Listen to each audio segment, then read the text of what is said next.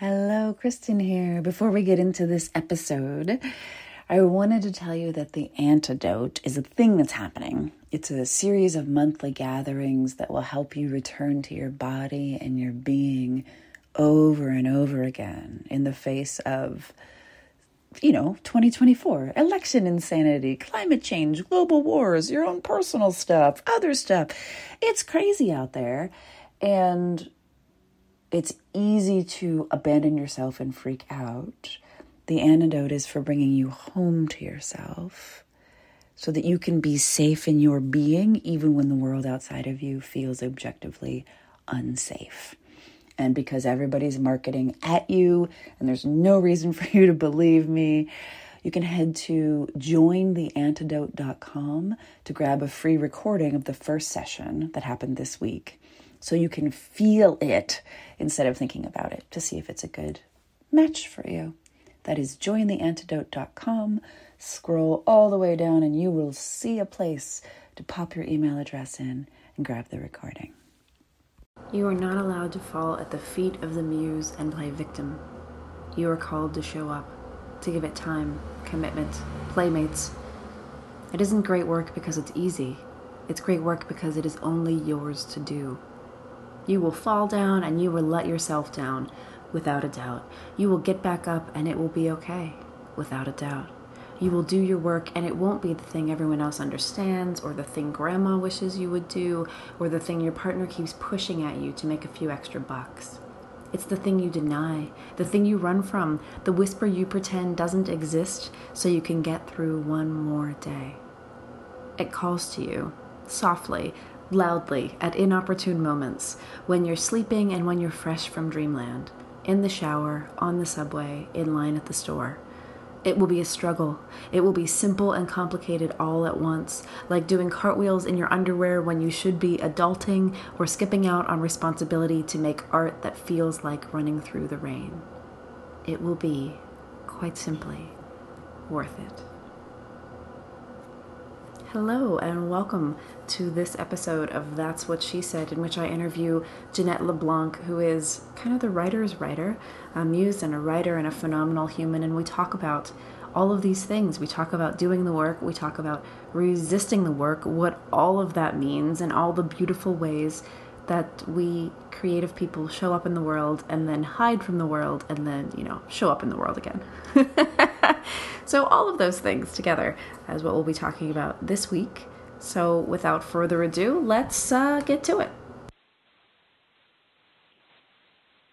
Hello, kids and kittens and listeners and lovely people. I am here with the one and only Jeanette LeBlanc, who has taken time out of her busy day to be with us. So hooray, hi. Hi. How are you today? I'm good. Good. How are you? I'm so good. So how would you describe yourself these days? So many different words. Writer first and foremost. I have been telling people lately that I mostly work with, but I'm not a writer. So I love both using words myself to reach people and then help people find the words that they're so desperately seeking so they can tell their own story. And in previous lives, I have been a photographer and a doula and a clinical research coordinator and a stay-at-home mom and a nonprofit director. So take your pick. Well, obviously. What's the first thing you remember writing? My journal, probably my very angsty. And I actually found some of these when I went home and read them to my daughter, and she's absolutely horrified at my horrible, angsty, rhyming teenage poems and worries that I would never find a date and love was lost to me for the rest of eternity. But I remember at a very young age reading somewhere that Lucy Maud Montgomery, who wrote Anne of St. Gables, and I'm from Eastern Canada, so there's a connection there, wrote her journal knowing that people would read it. And so I think with my delusions of grandeur, I always had that idea slightly in my head that I was never just writing for myself. someday when I'm famous, you will give a shit about this. Exactly. You're going to read my angsty teenage poetry. That's so much fun. So, did you get good grades in poetry and like in writing, in English? Were you an academic that way, or like science? No? I have a science degree. So really? I took one English course because I was forced to under duress and hated it. I always, my literature teachers always disliked me because I would go ahead and read the whole book in class while they were teaching, and then never really liked the whole idea that I had to analyze words and that there was a right or wrong answer to what they were supposed to mean. So I always had a kind of a love-hate relationship as a voracious reader, couldn't get enough of words, but the whole idea of learning it the way it was taught to me didn't click. Yeah. So when did you first realize that that writing was the thing that you wanted to claim as your thing? I started writing online when I was pregnant with my daughter, who is going to turn 14. Oh, my God. In a month. A month from yesterday. And that's the first time I remember taking a voice and putting it out there into the world. But it took a long, long time before I was able to move from someone who writes to claiming the word writer for myself. And I couldn't tell you when that happened, somewhere along the path. For a long time, I was a photographer who wrote. I mean, I know you and I, Kristen, when we originally connected, I was desperately trying to grow a photography business and could never quite make it click. Ha ha, that was a good one. Right. Come on. But I remember at some point, and I think it was when I was going through my divorce and I was packing to move, I found a paper from college that I'd written for an anthropology course that I was taking as an elective. And I read it and I went, oh, wait a minute. That's still my voice. Like I recognized myself from all those years ago when I was writing, I think I was writing about, of all things, the phenomenon of big hair. It was a media course. but I could read it. And this was me who was in science. I was going to, either go to grad school or get a job in a lab. And there had no intention or no connection to writer as something that I was. And the essential pieces of my voice that are still present today were there in that piece of writing. And I think because it was a different kind of course, I wasn't writing academically. And so that was one of those moments where I went, there's something going on here. There's some breadcrumbs I need to follow. Yeah. And then did you then proceed to ignore that completely for a bunch of years?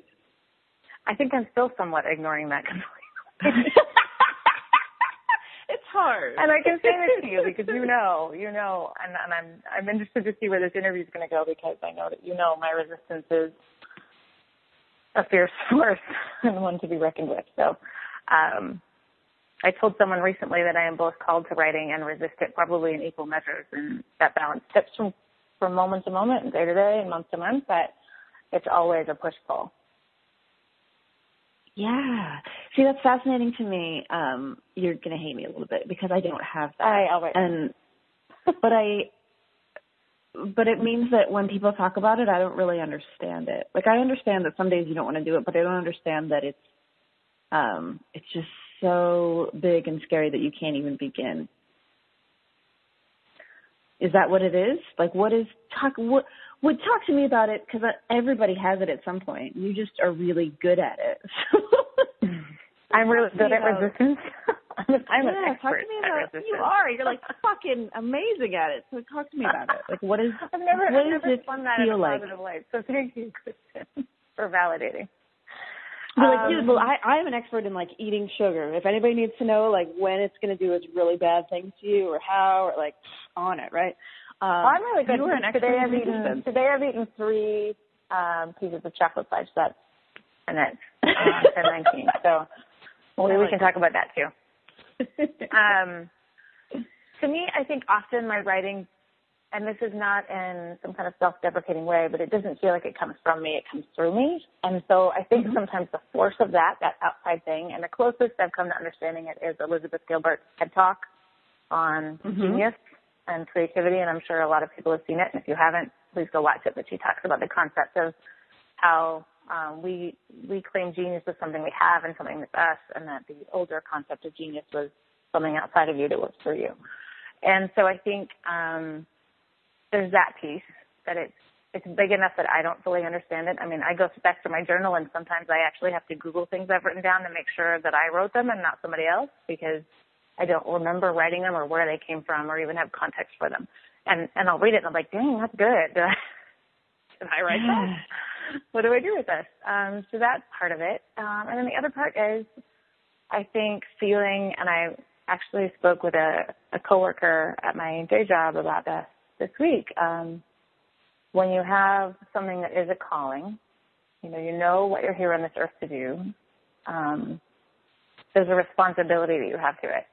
And with my writing and the people I tend to write to, I get a lot of messages and emails, and they give me credit for some pretty big stuff that I have a really hard time. I am both humbled and grateful, and I also want to push it away because it's too big for me to hold on to, the responsibility for what these words have done or provided or are meaning to people. So I think that's part of it too. And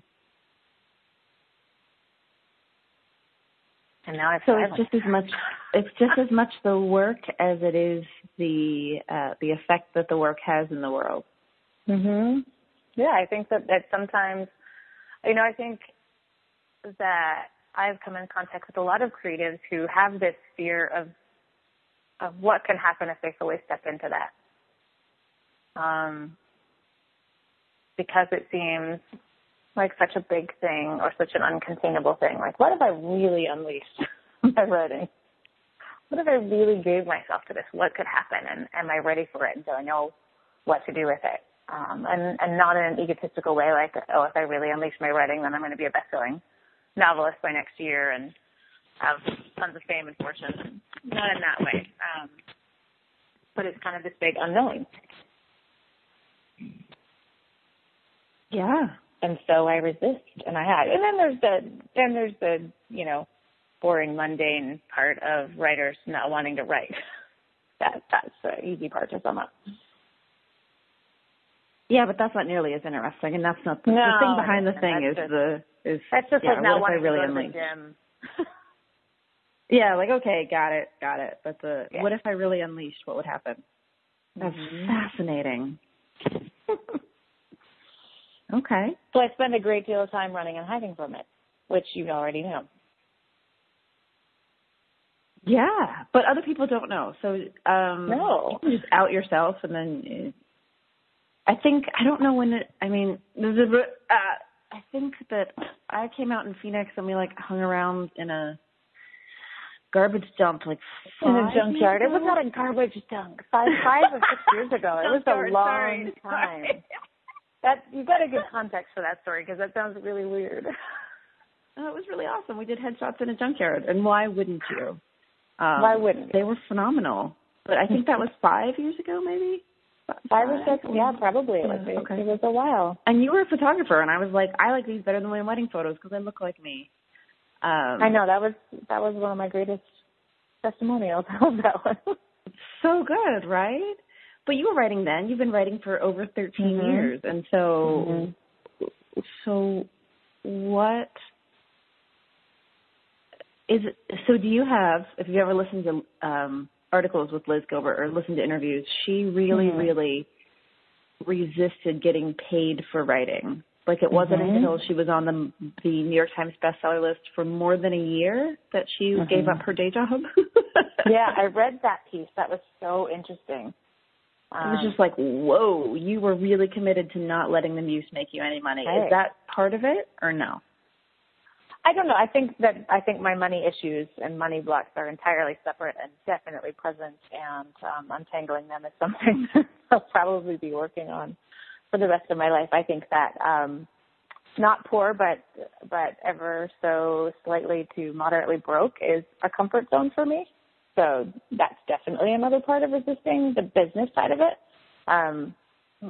which, we've had numerous conversations about over the years of I know exactly what I should be doing, and I help other people do it often, but don't necessarily do it myself. So I am the perfect candidate for your class. So what are you going to do in Calling to the Deep? I don't know. I need to write.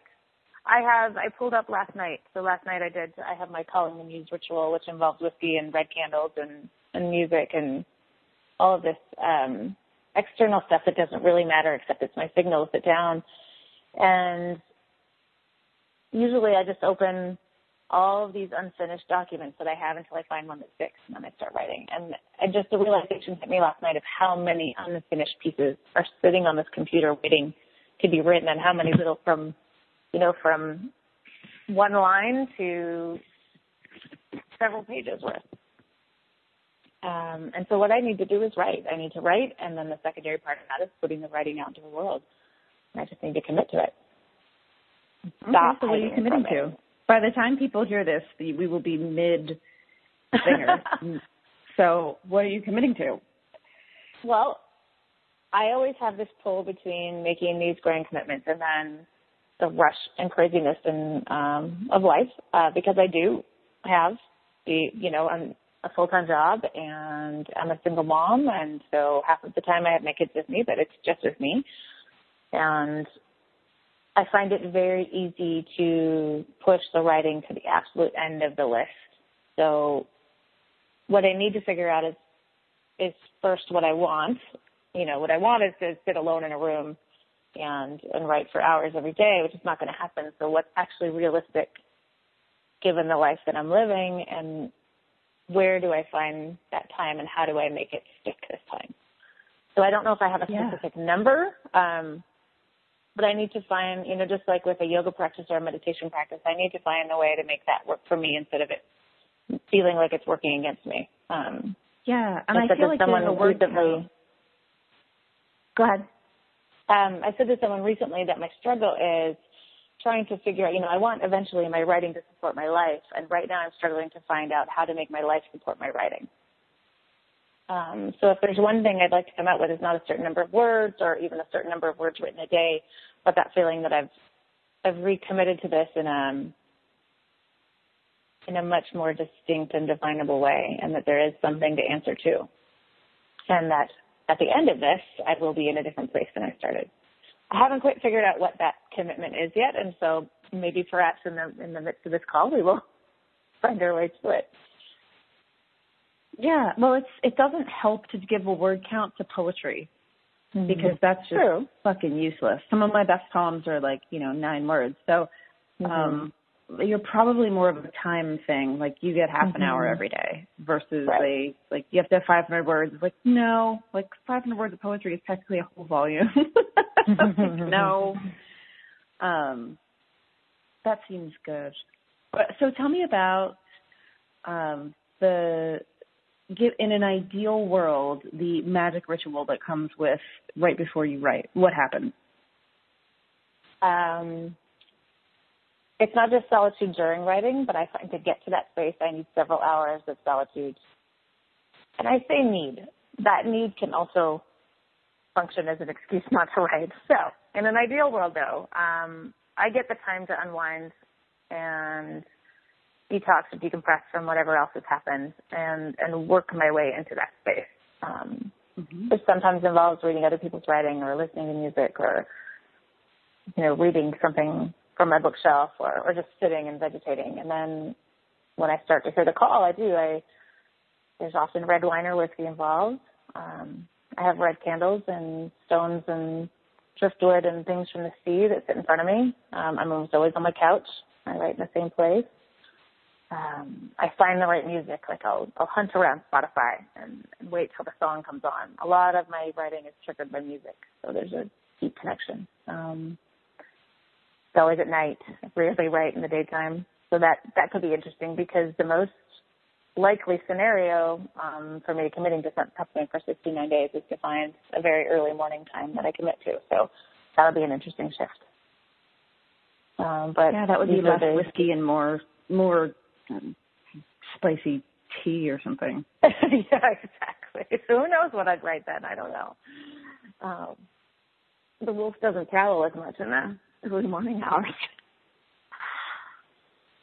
So yeah, but that is That's the scene I set for myself. And the ritual is part of what reminds me that now it's time. Now is writing time, and to let the rest fall away. And so it sometimes seems like this magic conjuring thing, and other times just seems like a purposeful habit. When I do these things, especially when I'm resisting, I often say, okay, I have to light the candles. Light the candles first. I don't even always drink the whiskey. Be confession, I just got less cool. No, I'm totally okay with that. Even the pouring of it. Pardon me?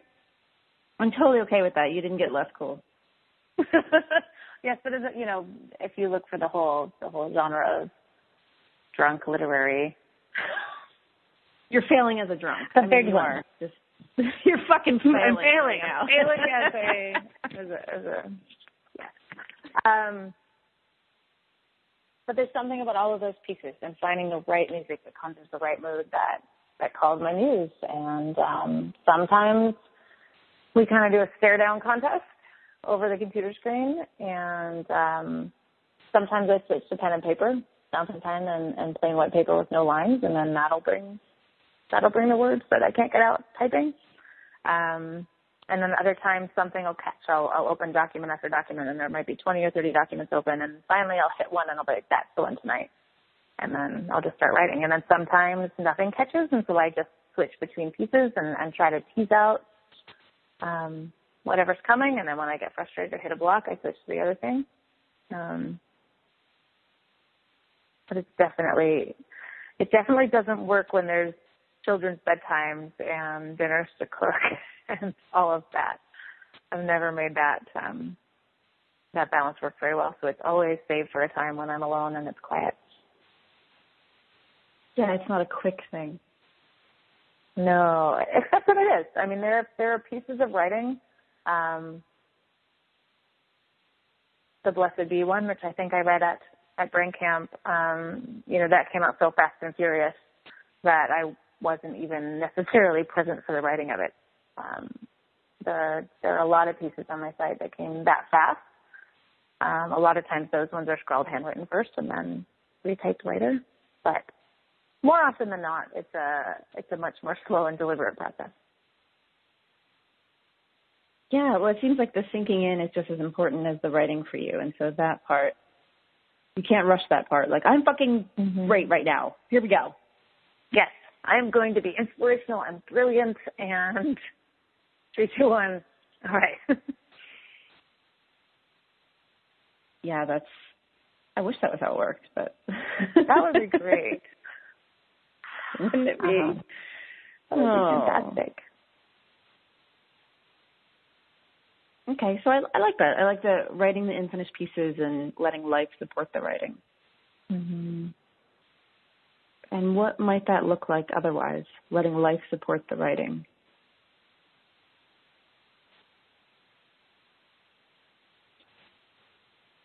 There's a certain amount of not making excuses, of accepting reality instead of struggling against it. So the reality is that I do,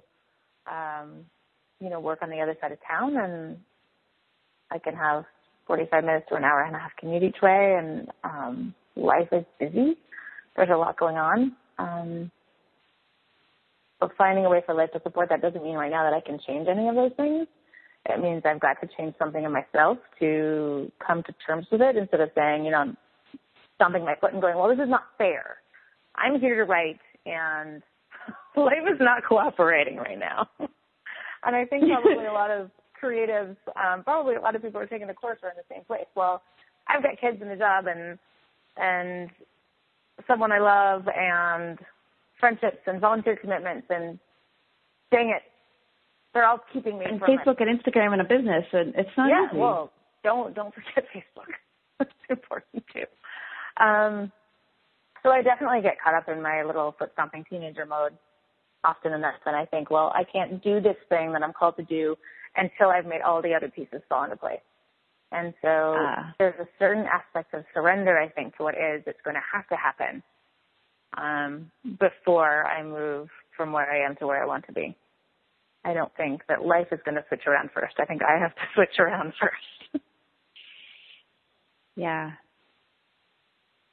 And I don't think that ever goes away. I can't do this thing I'm called to do until all the other pieces fall into place. Like, there's always something that you could be waiting to fall into place. Like, yes, can't do this until I lose 20 pounds. Yeah. Yes. If only I had more money or more time or et cetera, et cetera, et cetera. Then I could be the artist that I'm called to be. And I don't think it matters if it's writing or photography or art or yoga or anything. And I don't even think it has to be something you're trying to do as a vocation. I mean, I think a lot of the people I write with aren't trying to be writers in the capital W sense of the word, meaning they want to be published and they, want to have a blog and they want to be a great success. Some of them just have a story they need to tell. And so I think we can hide from our art even when it's not something we're trying to make money on, which is why I say I work with a lot of but I'm not a writers. Yeah. I hear that line a lot.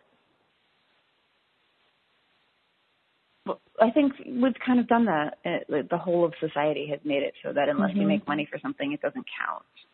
Right. You can't take this, I had this picture in my head a long time ago when I was at this point myself of claiming this, of myself standing in this big crowd and kind of the sea of faceless people and just me holding up this sign that said artist and how naked that feels to just hold it up and say it. But there is a lot of questioning of if that's a real thing if it doesn't support you. You're not a real writer if you don't have a book. You're not a real photographer if you're not booked out for the next 6 months. And have a full website and have everything perfect. And, you're not a real artist unless your paintings are hanging in galleries. And I think that alone a lot of times keeps us from doing what we're here to do.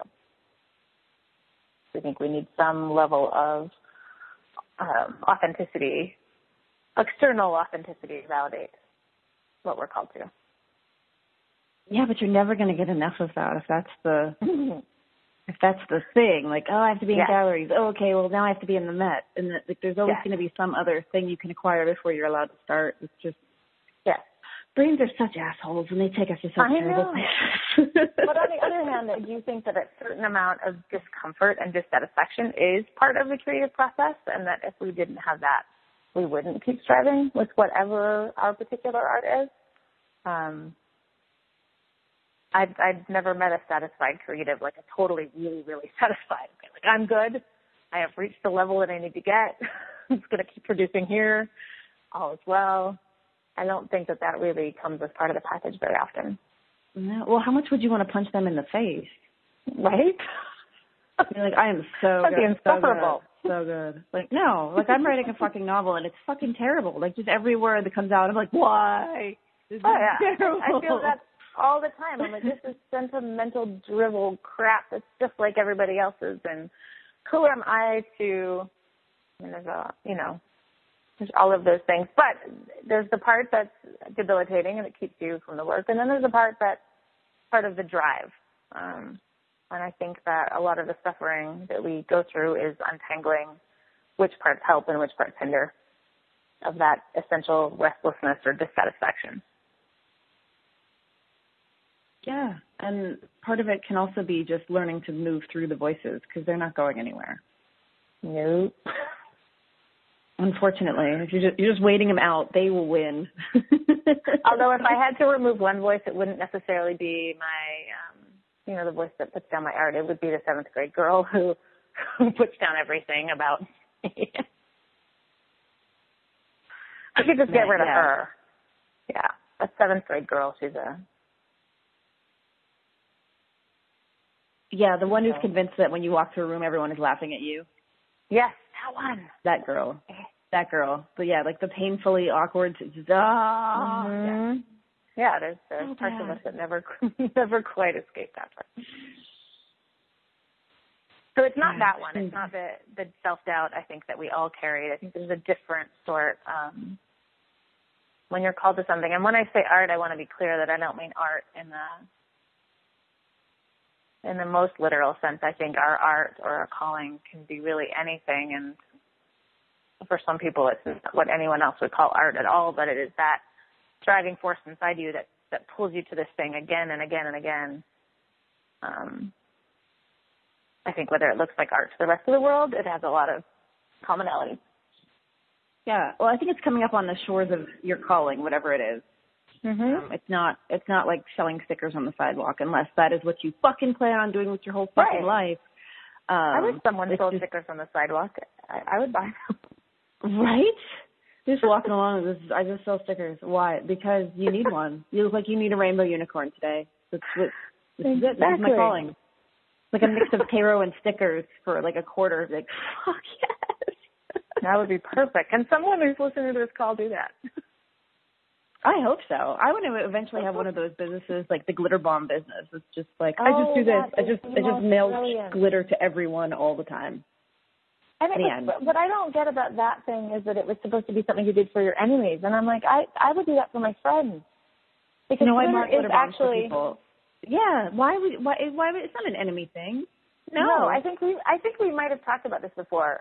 Someone's response to glitter is actually like one of those test things. That and how they feel about the Goonies. It's like if you hate the Goonies or glitter, what are you doing? They're not my people. How you can not like glitter and be listening right now it doesn't seem possible. We've just shamed somebody. There's somebody out there on this call who's otherwise totally amazing who doesn't like glitter, and they're sitting there just ashamed and small. I feel like we need to reach out and embrace them again. Well, they should email me, and then I will send them a glitter bomb. We will change their mind about glitter. That's a serious offer. I will glitter bomb the shit out of you. We'll spin that right around. Permission to glitter bomb me anytime. Dude, done. I believe you were promised a bag of dicks for this interview, though. So, sorry. Yeah. It's okay. Which is also supposed to be a mean thing, and I'm like, again, that's not mean. That's awesome. It would be interesting for me.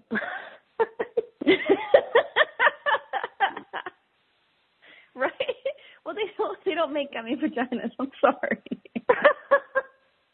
Is this where I come out on the phone call? I love all kinds, but they don't make gummy vaginas, people. Only gummy dicks. So that's what I said. I'm sorry. That's not very LGBT friendly, I guess. Right? They don't. The gummy world needs to work on it. They do. They need to work on that. So someone out there has a calling for this, I'm sure, as well. So now we've got two business ideas right in this phone call. It's perfect. There it is. It's so if you've got people enrolled in the course that did not know what they were going to work on for their 69 days, two great ideas. I love it. It's so good. Lightning round questions, and then I might think of something else. But are you ready? Maybe. Okay, these are actually really easy. Coffee or tea? Coffee. Cake or pie? Well, neither. Chocolate. just chocolate. All the other ingredients get in the way. Yeah. Good. Books or Kindle? Oh, books. Definitely. That is the appropriate answer. In front of me, and some of my shelves are triple stacked. Like I can't. I know maybe I said I wouldn't do skinny jeans, and I did skinny jeans. I said I wouldn't do acid wash again, and I did acid wash. So I am open to the possibility that one day I may make the switch, but I simply can't imagine it being the same. I can't imagine that day coming. It's okay. But I feel will like a little old lady skirt if you want one. On a great acid wash skirt, so anything is possible. Excellent. Your favorite way to connect with people online? I think I don't think I could narrow that down. Having lived and written in my life online for so long, since pre-blog days, and so much of my tribe being online connections, I don't think I could narrow down a favorite way. I'm as much as people complain about it, as much as sometimes there's a push-pull with social media, I'm so very grateful to all it's brought me. So I'm pro online connections. Awesome. Your weirdest talent? Well, I don't know if it's the weirdest talent, but I tell people that my superpower is that I am not ticklish at all. That's kind of a talent in and of itself. it's really powerful. The book you read most recently? I am halfway through The Small Backs of Children by Lydia Yuknavitch. I need to pick it up again. So I started reading it during my vacation, and I haven't gotten any reading time. And if anyone has not read Lydia Yuknavitch, just go out and buy the book. The end. Excellent. And your most tragic age appearance-wise, and tell me all about it. Oh, dear. I think all the way from 10 through 14 was pretty tragic. when I was 10. I was a late bloomer, Kristen. Really late bloomer. When I was 10, I begged my mom to cut my hair because the two popular girls in class had short hair. I also begged for a rat tail because that was a thing in 1985. And so I had this terrible short hacked boy haircut. Was incredibly awkward. My grandparents bought me a pair of pleather pants, which I wore. I believe, I can't be right because I don't think my mom would have allowed it, but I feel like in my head I wore them every day. I also carried my Cabbage Patch doll to school. Wow. I know, it was bad. Wait, is this simultaneously like Cabbage Patch doll with leather pants? Leather pants, short hacked boy hair. Oh yeah, that all happened all at the same time. I feel like that's I will find you a picture. I will find you a picture. Cabbage Patch dolls and leather pants, they just seem so opposite. I was always a little different.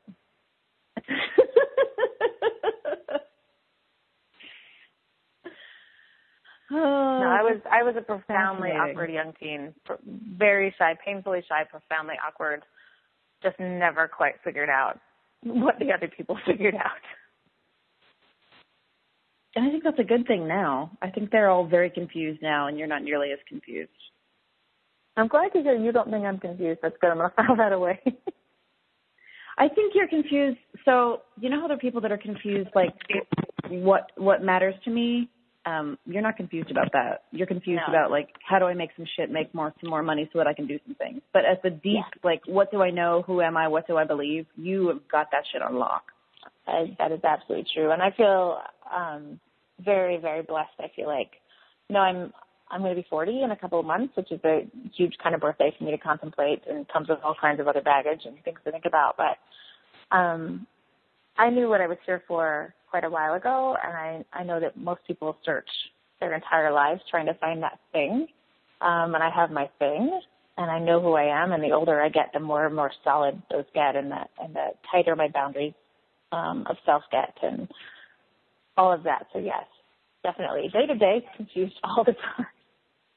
But on the big things, and part of that, I think, in getting older, and part of what allows me to write and make art the way I do is the absolute certainty that I know nothing about anything. And that what I believe to be true today may not be true tomorrow, because I know how often that's happened in the past. And so that's the biggest freedom of growing older to me, is actually not knowing anything. Isn't that freeing, though? Like, you don't have to know. So good. Yeah, it is so, so good. And it opens up a whole lot of doors of exploration and adventure and possibility that's not there when you're sure of everything the way you are in your earlier years. Yeah.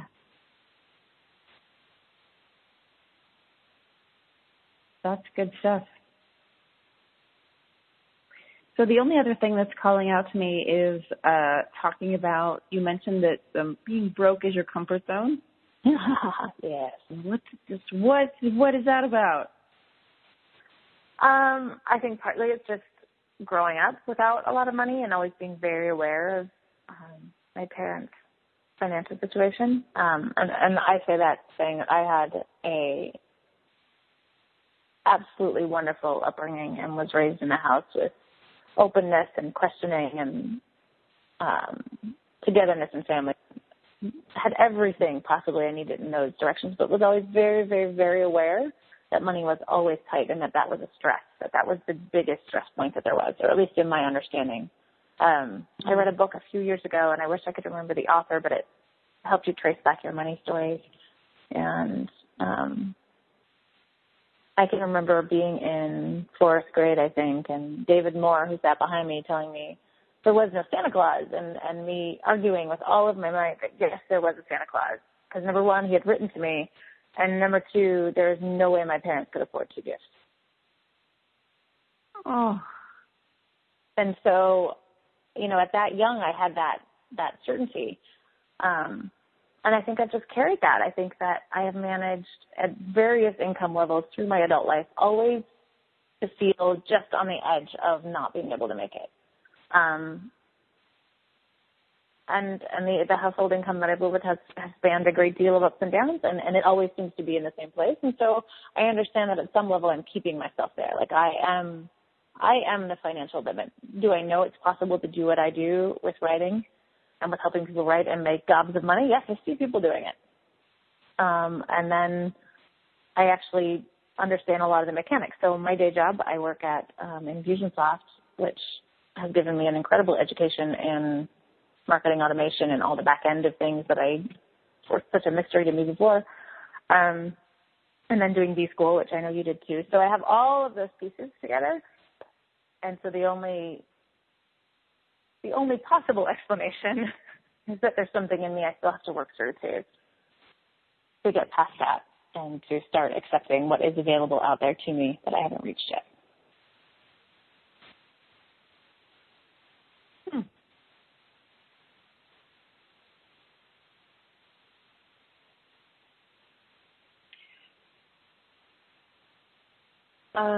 I feel like you have a sort of theme of contracting and expanding. Oh, yes. Here. So, Definitely. Are you currently in a contraction or an expansion? I believe I'm at the beginning of an expansion right now. The first, taking the day job, which was the first time I worked in corporate America ever, and that was a year and a half ago, was a hugely difficult choice. And I've told this story publicly before, but I got my offer letter. I was very grateful to have. I work with wonderful people in a great place, and I cried and cried and cried because it felt like a failure and it felt like giving up on myself. And then I think that most of the first year of that I spent trying to just negotiate this new reality that involved childcare and a whole new level of busy that I hadn't comprehended. And then also dealing with the emotional side of what that meant, that feeling that I gave up or could I have given it longer and could I have pushed harder and did I have to do this? And so just now this spring, I feel like I started to come back around to myself and not calling that little nagging voice that says, no, we're not going to leave you alone.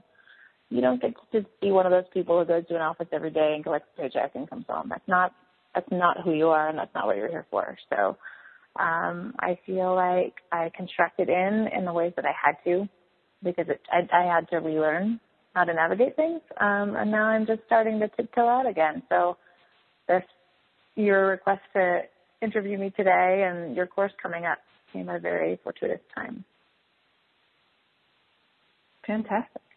So if somebody wants to go about the hard work of falling in love with you online, where do I begin? Wow, it's hard work. That was sarcasm, baby. That was sarcasm. I'm making that clear. Not everyone gets it. What do you suggest as a way into your work? The easiest way would be to go to peacelovefree.com, just all one word, and sign up for my email list so that I can send you pieces of writing and further ideas about how to connect with me. There's information on how to work with me one-on-one on there. And then within the next 6 months, several different writing projects should be launching, both personal ones and things I'm working on in conjunction with other amazing writers. So if you're on my list, you can stay tuned, and more information about those things will be coming your way, along with lots of poetry and no angsty teenage rhyming poetry, I promise, unless I decide to share some just for shits and giggles. But a lot of writing about transition and about expansion and contraction and how to live, how to walk through this world with a broken heart, and how to heal and how to claim your space and write your life on your own terms. Well, yeah. Well, And yeah. if not your website, can I play? Where do you prefer to play? If we have to pick a social media platform. I always Facebook, so you can search me by my name and friend me officially, or you can find me at facebook.com/peacelovefree, which is where I share a lot of my writing pieces, and then just daily, whatever quotes and bits of poetry and inspiration I find that inspire me, I share those. And then I love Instagram as well, so that's just Jeanette LeBlanc. Instagram.com/Jeanette LeBlanc. And I'm on Twitter and I'm on Pinterest and all of that, but Facebook and Instagram is probably where you find the most of me. Awesome. Anything else that I haven't touched on that you want to share, that you just do the thing? Talk to me. What do you think?